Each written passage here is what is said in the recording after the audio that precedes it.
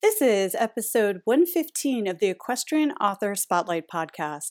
I'm Carly Cade, and today I'm talking with cowgirl Corrine Joy Brown. Corrine is a Denver native who loves history, especially the American West, the story of the Jewish people, and the cultures of the greater Southwest. A partner in a high-end home furnishings and design firm, she's also a published author and freelance journalist with frequent bylines in the local and national publications. Corrine published her first novel 22 years ago and has never looked back. Horses show up in almost all of her books. Saddle up for a conversation about living the Western lifestyle, one woman's incredible adventures writing about the West, disrupting distraction, and looking for synergies in our creative lives. Now, let's get into the interview. Welcome to the Equestrian Author Spotlight podcast, a podcast featuring interviews with equestrian authors who love all things horses and writing about them. In each episode, you'll hear inspirational stories from horsebook authors, including writing advice and marketing tips to help you write your very own horsebook. If you're an author, aspire to be an author, or simply love horsebooks, then you are in the right place. I'm your host, Carly Cade, and creative writing makes my spurs jingle. Hi, everyone. Welcome to the Equestrian Author Spotlight podcast. I'm Carly Cade, and today I'm very excited to have Corrine Joy Brown on the show. She is a woman after my own heart. She's a fellow cowgirl. She loves the West, and we are going to have a lot of fun having a conversation today. Hi, Corrine. Welcome to the show. Hi, Carly. Glad to be here. Oh, I'm so excited to have you. Now, as people who listen to the show, or if you're new, welcome. How I always love to start these conversations off, because what are the best topics on earth, right? Horses and books about them. So my first question is always, how have horses inspired your life, Corrine? Well, considering I got my first horse when I was 7 years old, I really can't imagine a life without horses. They have helped me forge a sense of independence, of confidence, and of personal strength. Because when Denver was a cow town and I was just a kid, I used to ride my horse home to our suburban neighborhood, up streets that today are paved. You'd never believe that we were so rural at that time. Every wonderful memory I have of growing up is attached to horses. So what can I say? They're part of who I am.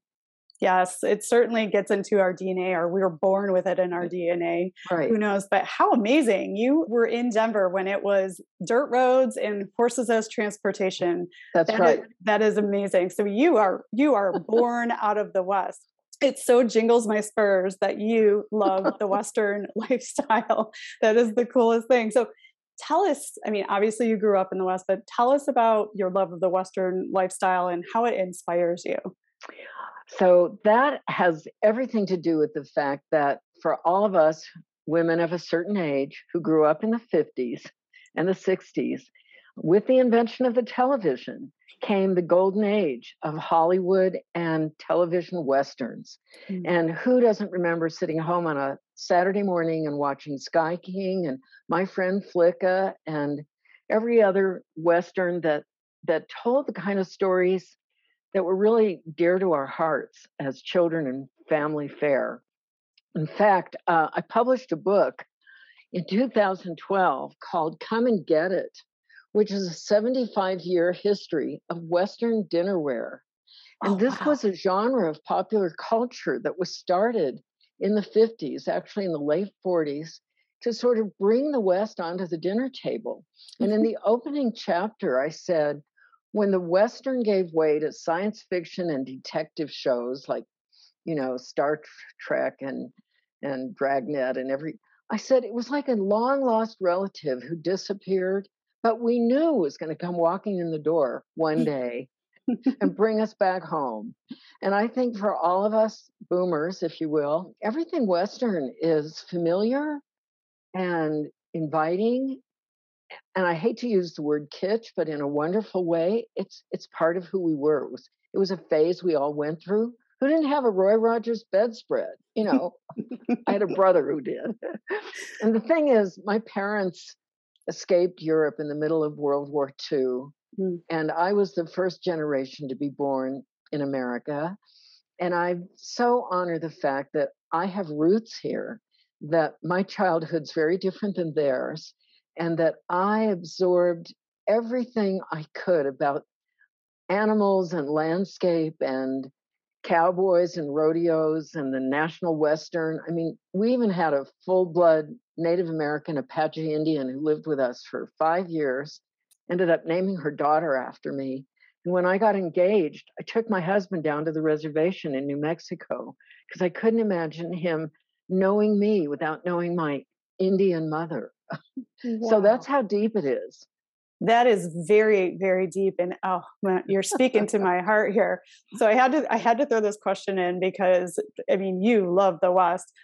I imagine you own many pairs of cowgirl boots. I do, because actually that's a very big subject. For 15, 18 years, I wrote for a magazine called Western and English Today. It's still being published out of Dallas, and it is a trade magazine that drives the Western wear industry. For the first 10 years, I was the fashion editor, and Ooh. I wrote about manufacturers, designers, producers, you name it, the whole range of product from the feet up, from boots to hats. And I had the pleasure of meeting a lot of designers and manufacturers personally, of course. And over time, I started buying cowboy boots, and I discovered that they wanted me to wear their boots. So don't laugh. I had 19 pairs of cowboy boots at one time. So I was so excited about the idea of creating my own cowboy boots that I did. I came up with some sketches and drawings. I submitted them to Trey's Outlaws. A year later, this book came out by Jennifer June. It's called Cowboy Boots, The Art of the Soul. To my amazement, Carly, those are the boots I designed. So there are three different kinds of leather. They're inlaid and engraved, and they have roses on the toes and the heels and up the center. They were high heeled, really feminine ladies' cowboy boots. Oh my gosh, that's amazing. I'd love It to is. see some pictures of you all dressed up in your Oh, cowgirl I have gear. some of those. Unfortunately, 2 years ago, my shoe size changed. I went from a 9 to a 9.5. And even these custom made boots don't fit anymore. Oh So I'm now no. down to two pairs. That's how it We have goes. to get that we have to get that number back up Right. there. Oh, I love it. That's so exciting. A crazy And story. it's a great story, but at least those beautiful boots, they can at least maybe find a spot on your shelf. You have a beautiful office I'm behind you. never going to get rid of them. I hope they end up in the Cowgirl Museum down in Fort Worth. That would be That incredible. wouldn't that be? I mean, they sort of started a whole genre for that producer who has their factory down in El Paso, and we didn't make an agreement ahead of time. I didn't think I had to, Mhm. but he started producing them for the general public. And when I said, "You can't do that. Let's have my name on them," and he said, "Too late. We should have made those arrangements." He's Oh, entitled, I suppose, but that's how it goes. oh my So, goodness. That's all about intellectual property, right? Being yeah, an author, tell but who me. knows when you design a cowgirl boot, you have to worry Right. about your design Yeah. getting, I don't know, taken. So, Whatever. I hope somebody else is enjoying them because it's a mhm. beautiful design, and they do. It is beautiful, and Thank you. you have the original pair, right? So you can always Yeah. be proud of that. And I bet you the Cowgirl Museum would definitely take those on for their Well, displays. they might. You know, the Denver Post did a feature story about me and this dinnerware book because I had at that time 600 pieces of Western dinnerwares spanning 75 years. They thought it was a great story. So they Uh, came to the house and photographed me sitting on my living room couch in my boots and a leather skirt, decked. It was a show. I really saved those boots just for special occasions. And mhm. now they're a shelf decoration. Oh, that is so amazing. I love that story. Thank you for sharing with that with us. And I wanted to share too. You have an incredibly impressive resume. You've already Thank mentioned you. that you've done a lot of writing for publications in the Western space. You're a partner in a high-end home furnishings and design firm. You freelance for a variety of print publications, which I just mentioned, including Colorado Expression Magazine, Cowboys and Indians, Western Art and Architecture, Colorado Life, and many more. A new one is Colorado Horse Source. I just started writing for them. Ooh, New I like magazine that out one. here. We Yeah. need the more horse magazines in the world, Right. the better, I think, for I sure. do. And then you're formerly a staff writer for Working Ranch magazine, True I West, was. and Persimmon Hill. Persimmon Hill, and the publication of the National Cowboy and Western Heritage Museum in Oklahoma. You've Right. done a lot, and you grew up in the West, embedded in the culture. Talk to us about why you chose this career path and how it has inspired the writing of your I'd books. like to say that it found me, Carly. That's better. That's better than anything. I was a guitar player in the 60s, Mhm. a folk singer. When I went off to college, I teamed up with a partner and we were a duo for about 6 years. That was the era.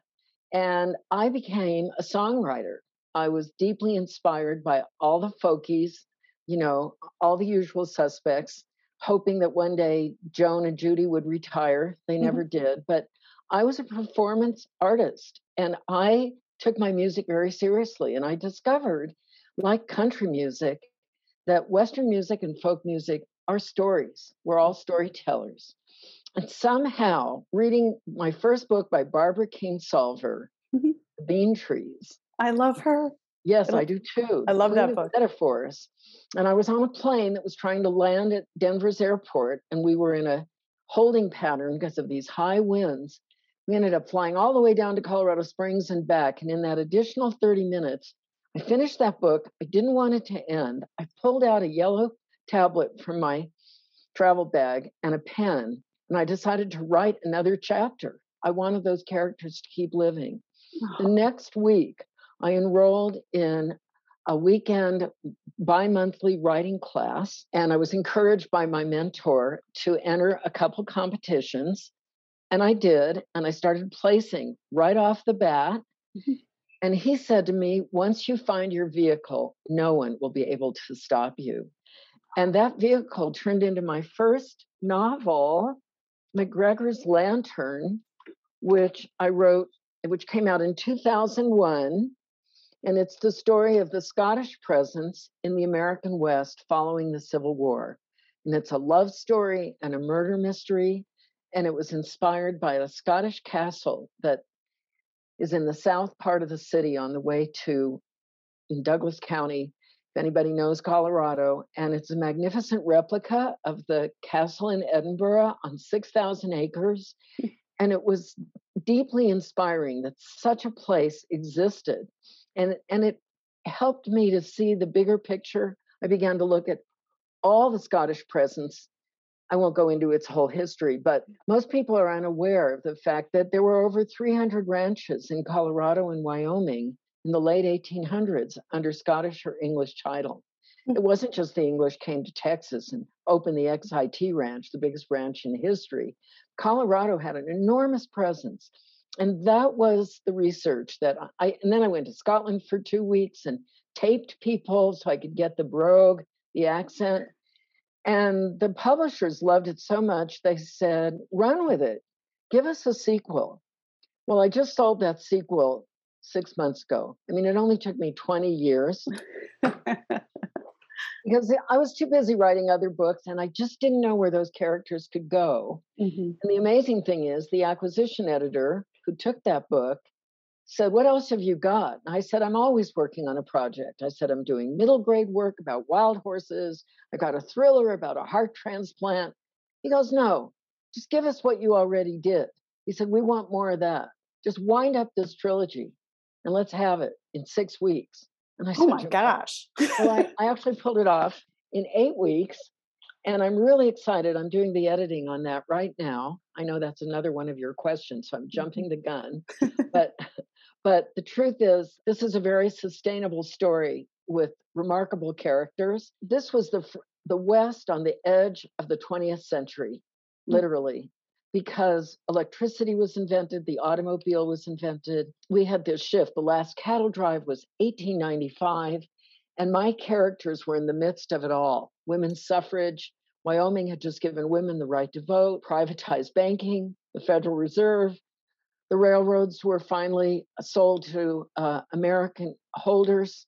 And it was the deeper I got, the more I said, this is a time, 1890. People don't even realize what was going on. And so that's the time period for these three books. And they have changed my life, I must say. Yeah. Wow, that is an incredible, incredible story. And I love that it started with Barbara Kingsolver, you reading that book Oh, and being inspired by her writing. I imagine that just growing up in the West is one thing, you had a perspective, but the research that must have gone into creating this trilogy must have been, it was so interesting, right? But right. it probably took you quite a bit to like dive deep enough to bring all that to the surface, right? Water laws, women's rights Mm. before emancipation. I went into the Colorado Law Library, many trips up to Wyoming. In fact, my book club, when McGregor's Lantern came out, we decided to all go to Cheyenne. It's 100 miles from Denver, straight north. Took over two B&Bs, Oh, went out to the Swan Ranch, which was the model for Rock Rimmon, the ranch I created. It was at one time the largest ranch in Wyoming and had several cow camps covering 1,000 square miles, literally. And the exciting thing about doing our celebration of the book there was that at the end, we all felt like we needed to make a visit to the Cheyenne Cemetery mm. and go see the graves of these characters who never lived, but in our minds, it was that real. And that's how deep an author can get into a story. You bring something to life and you can't let go.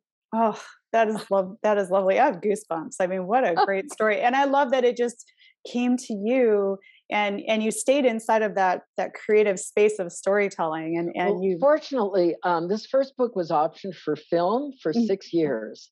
And the company in LA that fell in love with it, they tried to do a deal with the BBC to do a miniseries. mm, And they're still sort of in the wings. These three books together would make several seasons worth of episodes. And maybe that's what was missing was the rest of the story. So yeah. I'm pretty excited to see what traction we'll have once I repackage them or and the beautiful thing is my same publisher, 5 Star, Cengage, like they waited. Well, along the way they dropped the women's fiction section, then they reestablished it. Then this fell under what was called frontier fiction. The headlines kept changing. But the good news is they loved the first book and they were delighted with the sequel. So I feel very blessed. Wow, and a film option. I think that's every author's little Oh, it dream in the was background very that exciting. It was. We'll see yes. if we can make it happen again. Well, fingers crossed for sure. Thank That's you. very exciting. Now, you've mentioned you've been writing for a long time. How many books are in your backlist? It sounds like you're a very prolific writer. So, what's going on with your So I backlist? had to sit down and make a list last night. Thank you, Carly, because I can't fit them all on my business card anymore. I have 10. Tell us the name of the trilogy that you're currently working on. That you had the first, and now you've got the The sequel first and the book third. was called McGregor's Lantern. The Okay. one that's underway right now is called McGregor's Return. And the third book is McGregor's Revenge Is it the McGregor series. trilogy series? Yes, Okay, yes. great. I just wanted to make sure we got that in there so people could Okay, go thank check you. that out. Right. I'm so curious. Like, how do you approach writing your stories? I mean, do you outline? Do you think of a message you want to tell? Like, where do your characters come from? Or is it more like Gosh, a poof thing? yeah, every single book has had a different nexus or beginning. And I have to say, for example, my first children's book, Wishful Watusi, I used to board my horse out south of the city. And for a brief time, this incredible animal showed up, this Appaloosa percheron. I don't know if you can see that. Well, here's the artist drawing. There we Oh, it's go. awesome. I love that. So we had a giant draft horse with spots the size of cantaloupes. And he was the most adorable animal. And by the time I got home, I had a short story in my mind. And I petitioned the publisher of this series, which is Peg Sundberg. I think there are 7 or 8 books. I'm her only author that's not, she did all the books herself, but she loved what I brought her. So that book was prompted by a horse. Then I created a writers' conference that ran for 4 years in Gunnison, Colorado, on the western slope in a real cattleman's town. And I did it as a way to provide not only a service, but draw new members into Western Writers of America. Mm. And we advertised it all over the country. And every summer for 4 years, we had at least 55 attendees, and we offered them everything from a rodeo afternoon to an overnight pack trip into the Elk Tooth Wilderness. And one of those attendees was a full-time professional rodeo cowboy, sixth generation, who rented a horse just to go on our pack trip so he could propose an idea to me, which was to write a story together. And I said, gosh, I don't write books with people. I don't know how that works. He said, well, let me just give you the storyline. And, it sounded like a summary of a country western music song. And I said, I love it. I said, I'd love to buy it from you. And he said, no way. We're going to do this one together. And that became this book, Sanctuary Ranch, which was co-written by Junior Michael Ray and myself. He was also a war vet. And everything in this is veritable, comes out of his world and mine.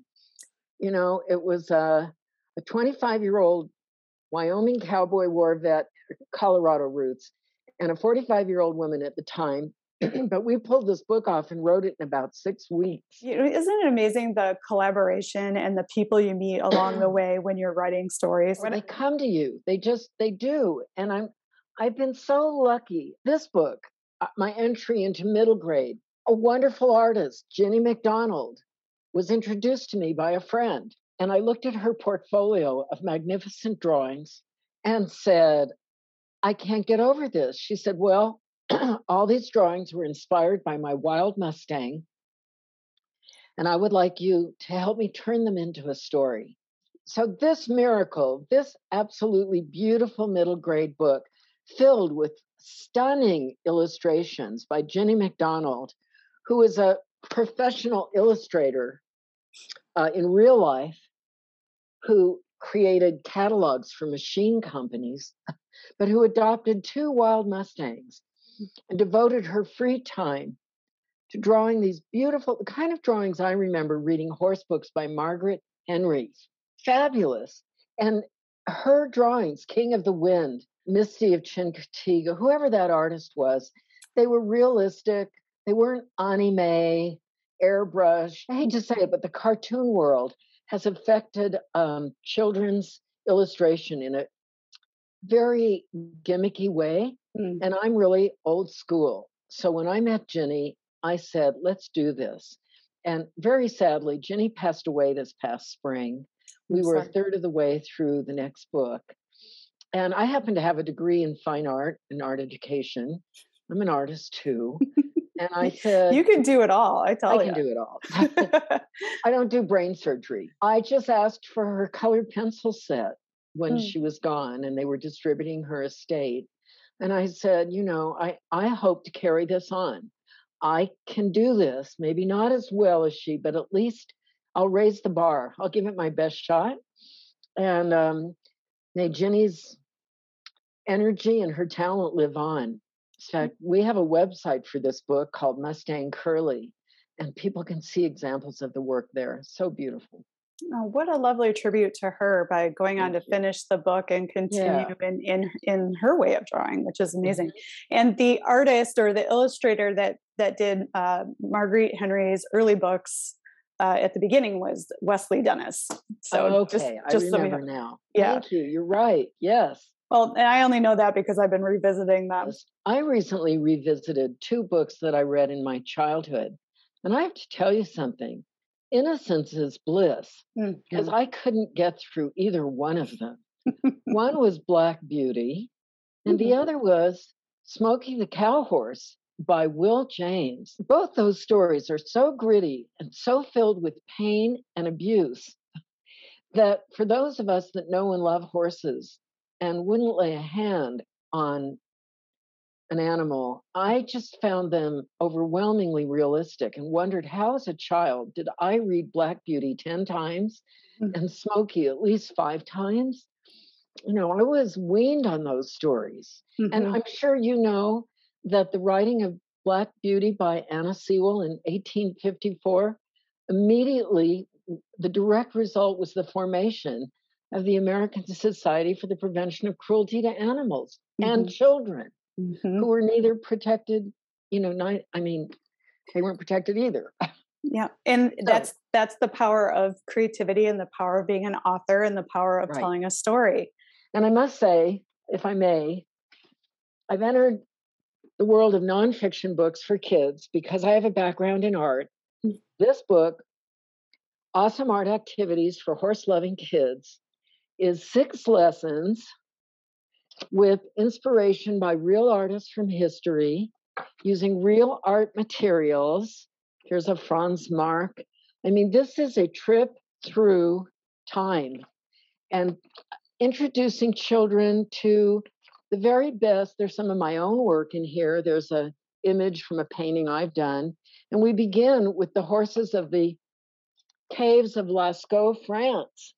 So man has been drawing horses since prehistory. And I want children to know that. This book is fully illustrated by the children who did the lessons. I work with a local pony club. And at the back of the book are pictures of horses we love. The pony next door, not fancy show horses, but just that horse you grew up with and knew and loved. And so this is a 4-volume series. I'm doing volume 2 right now. It's just been a thrill. And it's taking me back to my roots as an artist and my degree in fine art and art ed. I'm putting it all together. I love that. I mean, what an amazing life and how many amazing people you've gotten to meet, and you've done a little bit of everything. We talked a little bit before the podcast started. I mean, you write for publications, you write books, you write for people, or you write with people as an editor. Right. You're an artist. I just love this story. It's so fascinating.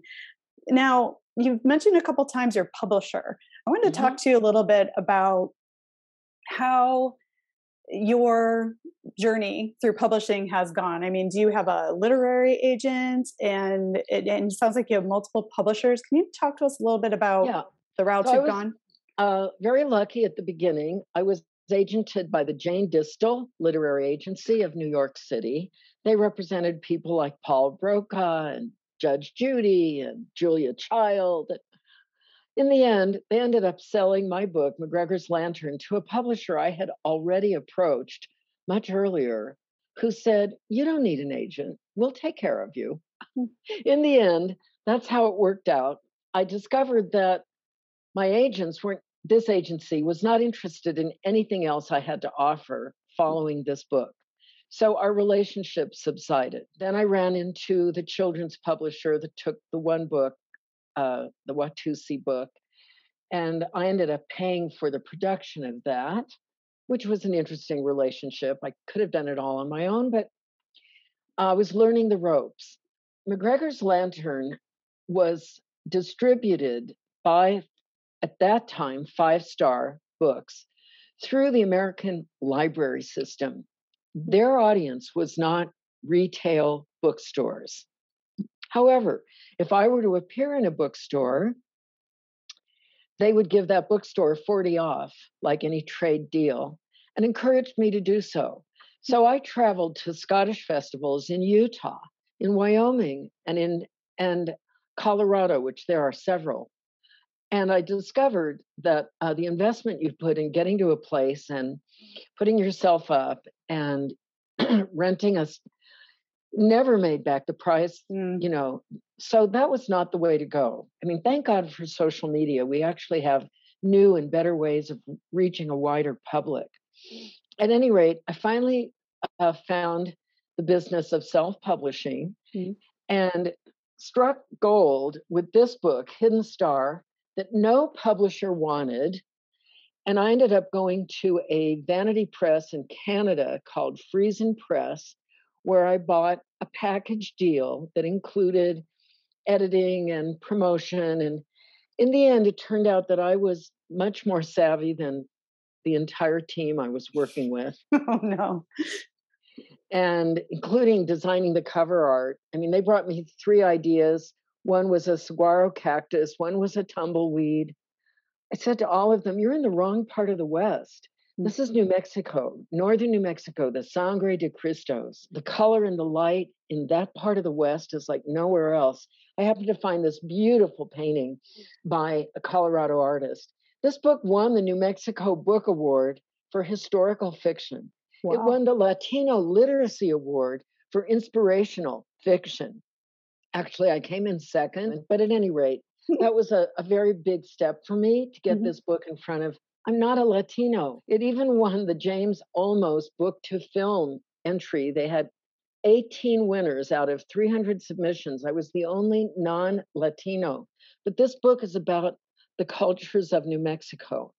And in the meantime, the Jewish Book Council accepted me as an author on tour. And I was traveled, all expenses paid, to 6 cities across America to promote this story. So tell me where you have a better deal, self-publishing or getting on your knees in front of a traditional publisher and saying, "Distribute my book." I went back to Cengage 5-star because I discovered that the American library system as a first distribution is a great place to be because librarians recommend books to readers and book clubs. And in the 20 years that have passed, I'm not a newcomer anymore. I have a resume that counts. And when this book or any of my books arrive with a short history of who the author is, I'm thrilled for 5-star to present my book to all the libraries. Mhm. And you get an advance, so you get money up front, and then you get royalties. And now I have to give all your listeners a clue. One of the most wonderful things I've done is I did a virtual book tour. Have you heard about these? I Yes. used a company called iRead, Mm. and we made a contract for 20 bloggers to read the book Finding Home. And she had so much interest that she threw in 6 more bloggers, and 2/3 of them wanted the book in hand, and the rest were willing to read it as an ebook.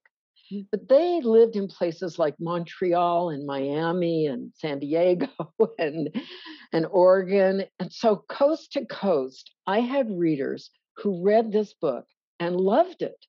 And then the owner of iReads posted all those comments, the good ones, they were all good, on Amazon. So if you pull up Finding Home, Mhm. you will hear what lots of people who are stay-at-home mothers, retired teachers.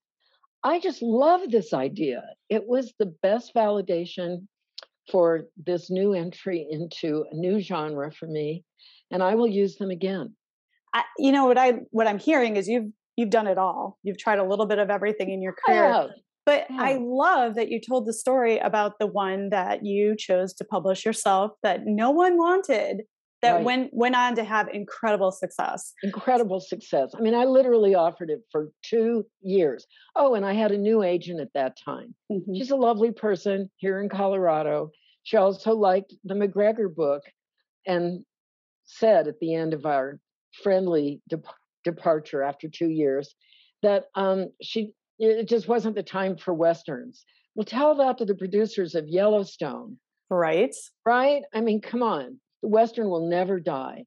And in fact, the McGregor's series is really not a true western. It's not Gunsmoke and Horses. It's tea time on the plains. We're Mhm. talking the English and Scottish presence in the heart of Indian country. It Mhm. was just an amazing time of transformation.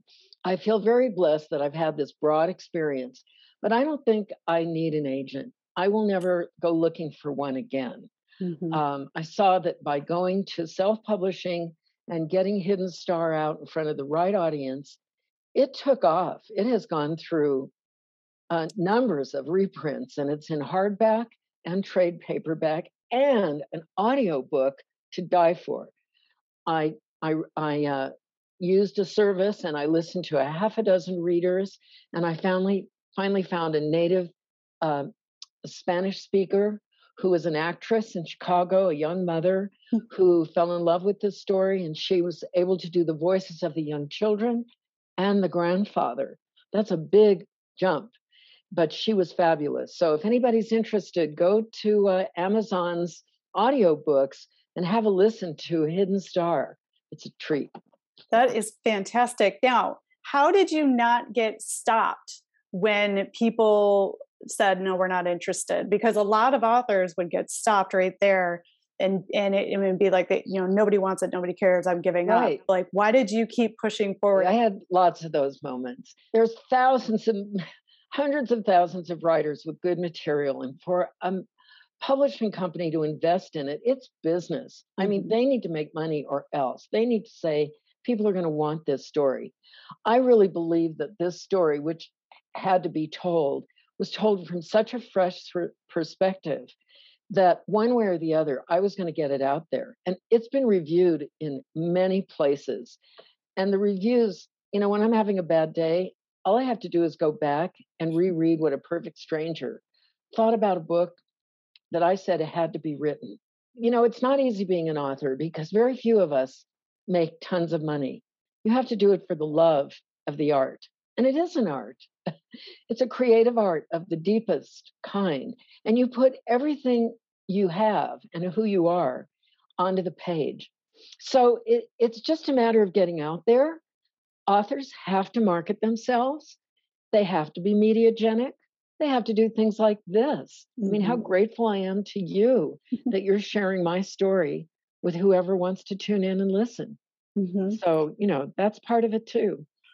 Women are great friends, and the networking and the support is so critical in building your career. Never be afraid to look for a mentor or mentor somebody else who's just getting started. When I was one of the founding members of Women Writing the West, we discovered that there was a general assumption that the only writers about the West were men. It was very much accepted. And then we had people like Pat Limerick, who wrote books about alternative versions of the conquest of the West. She's a head of the Center for the American West at University of Colorado. She intentionally signed her book presentation Pat Limerick, so they didn't know if it was Patricia or Patrick. She was one of the forefronters that broke that glass ceiling, if you will.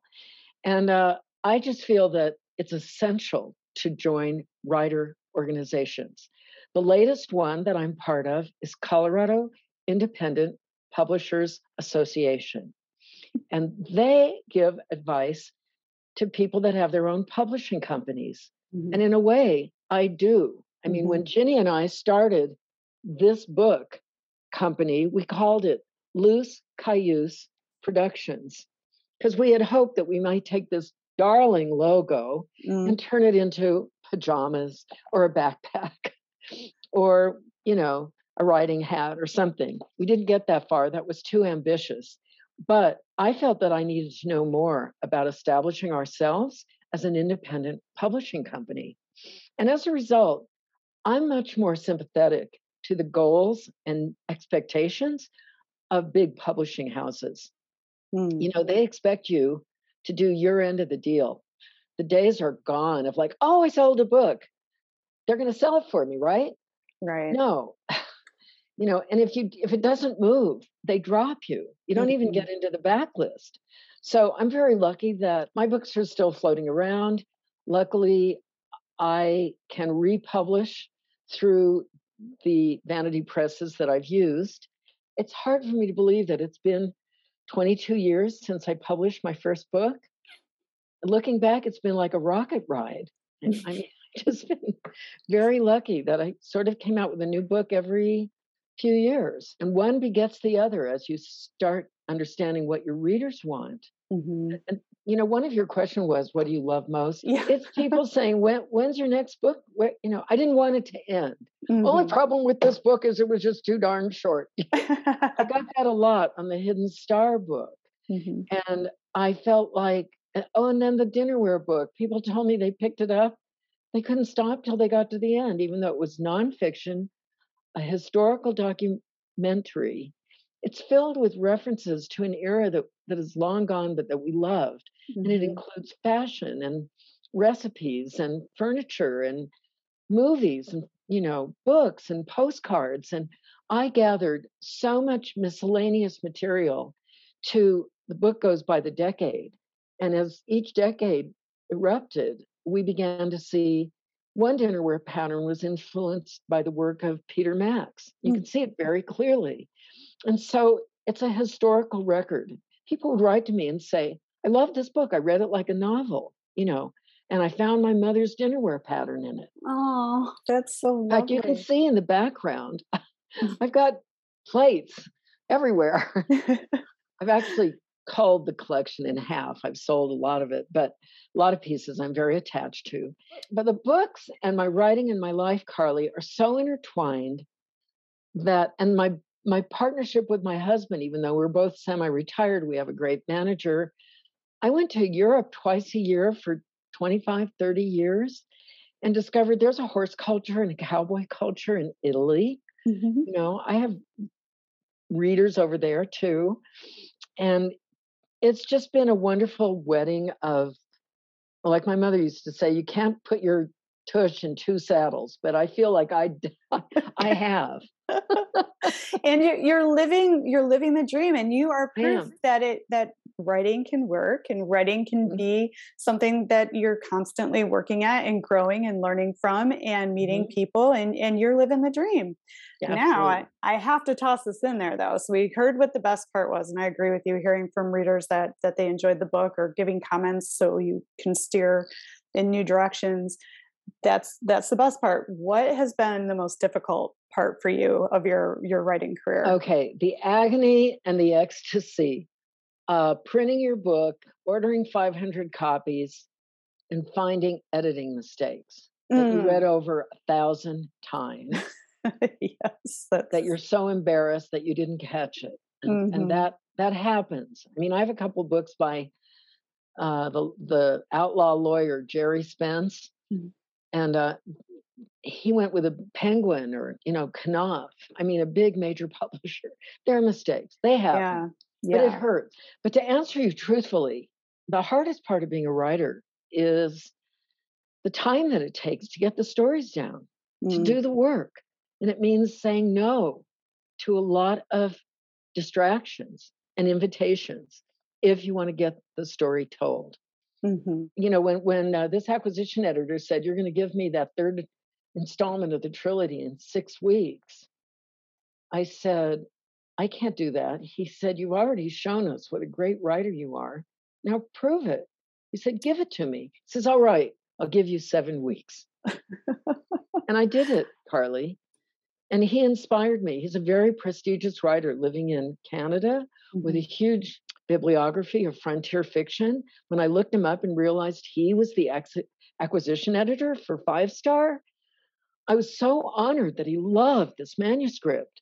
So I discovered that if you do say no to everybody, no, I'm writing, I'm busy now. It works. Yeah, it's amazing what we can do when we put our mind to something and we actually say no. It's that distraction definitely gets in the way of building an author career for sure. Now, since you've had so much success and you have done so well, and you obviously are in love with your life, which I think is the most important thing about anything you do, when you're working or writing or creating, you must love what you're doing.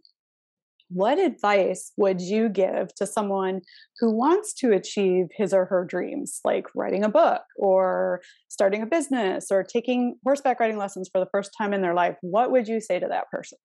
Well, I took a writer's workshop in Livingston, Montana, with some really remarkable writers. And one of the pieces of advice that I came home with was follow the heat. Whatever turns your crank, go after it. And if you think you want to write a book about winemaking in the Arizona desert, do it. Even if somebody's already done it, they're not going to do it the way you did it. It might be a revisit of a subject that somebody left. I think of the movie The Biggest Little Farm. Did you see that about saving a farm in California? It's on my watch list. I have not watched it yet. Magnificent film. Magnificent film. And so every subject has to have your personal point of view. The other advice I would give is to form a writers group.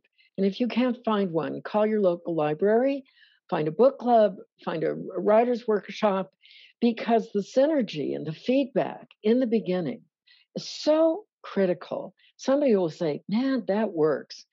Read that again, because you share your work. And writing is such a private and lonely passage that when you have people you can share the work with and you get instant verification, validation, it will help fuel you to write the next chapter. Definitely. Just do it. That's my advice. Yes, that's wonderful advice. I love that. Follow the fire, follow what's turning you on, and get support from other people that you trust that will give you honest feedback, but also support you in your journey. Right. Great. You do not need permission. That was something I toyed with the first year. Gosh, I didn't major in English. I have the right to write a book. I don't know anything about writing books. Yeah. Well, the first chapter of McGregor's Lantern was a short story that won a national award. And that's when, and my writers group said, Corinne, that's not a short story. It's an opening chapter. Keep it going. Nice. And that was it. I wrote a book. In that 2 years, I went all the way to Scotland to research it. But suddenly I was on a trail, and the trail had no end. Oh, that's fabulous. And it's still touching your life. It's still touching my life. Yeah, that is amazing. Now, I have to ask you this question because I think your answer is going to be so awesome, but everybody answers it differently. What does creativity mean to you? Survival, life. I coined a phrase that most of my friends laugh at, but I'm a hyper creative. I like that. It's not that I don't know how to relax, but I'm constantly adapting what I know in a new way. I was telling you earlier, I went to a workshop and learned how to do a textile technique that involves photography that is sublimated onto a linen sheet. The whole idea is to make the piece look old. You start with a piece of fabric, and this textile technique of layering fabrics using a heat thing to make it look old and burned and like a fragment out of an old attic or something, I fell in love with that. And in order to get through my book, Hidden Star, I created 6 panels that were 18 by 30, huge wall hangings depicting the lives of the women in this book that spanned 500 years. I went at it like a mad person. Took me about 6 weeks. I bought a sewing machine. I'd never used a sewing machine. I ended up teaching workshops on this style. And today, ask me what I do well, I have to stay moving because I'm in my chair so much at the keyboard. So I discovered a sport called aquatics 4 years ago, which is water therapy, moving in the water. And last year I got certified, and last fall I got hired by the local YMCA. And I teach a couple times a week. I'm the Saturday instructor. Water is so conducive to mental getting recharged. In fact, I'm doing a story for a national magazine called Aqua about horses and water therapy for horses that have pulled muscles or have weak haunches or bad backs. Is water therapy. And it's the same principles. It's cardio, it's respiratory, it's muscular. So I'm doing a piece that relates our work to the equine world. So there you go again. Very cool. Lots of connected. Yeah. Where do you find the time to be this creative? I mean, you are doing a lot. You publish a magazine, you're writing books, you do create art, you create jewelry, you have horses. Like, whoa. Horses anymore. Oh, you don't have horses? Okay. I thought about it very seriously. When my horse passed away, I leased a horse for a summer, discovered that I didn't have the same connection at all. I had that horse for 24 years. Oh my gosh. And the new horse was poorly schooled, not receptive, 16 years old, had been used for reining and cutting, and it was too much. So I decided I will find a way to be with horses without having to care for one. So the Pony Club, which meets, I do it one Sunday afternoon a month, meets on an 18-acre property in the south end of the city that has 2 horses and a big burro or donkey that we just adore. And in fact, there's 3 horses there now. So I get my fix, if you will.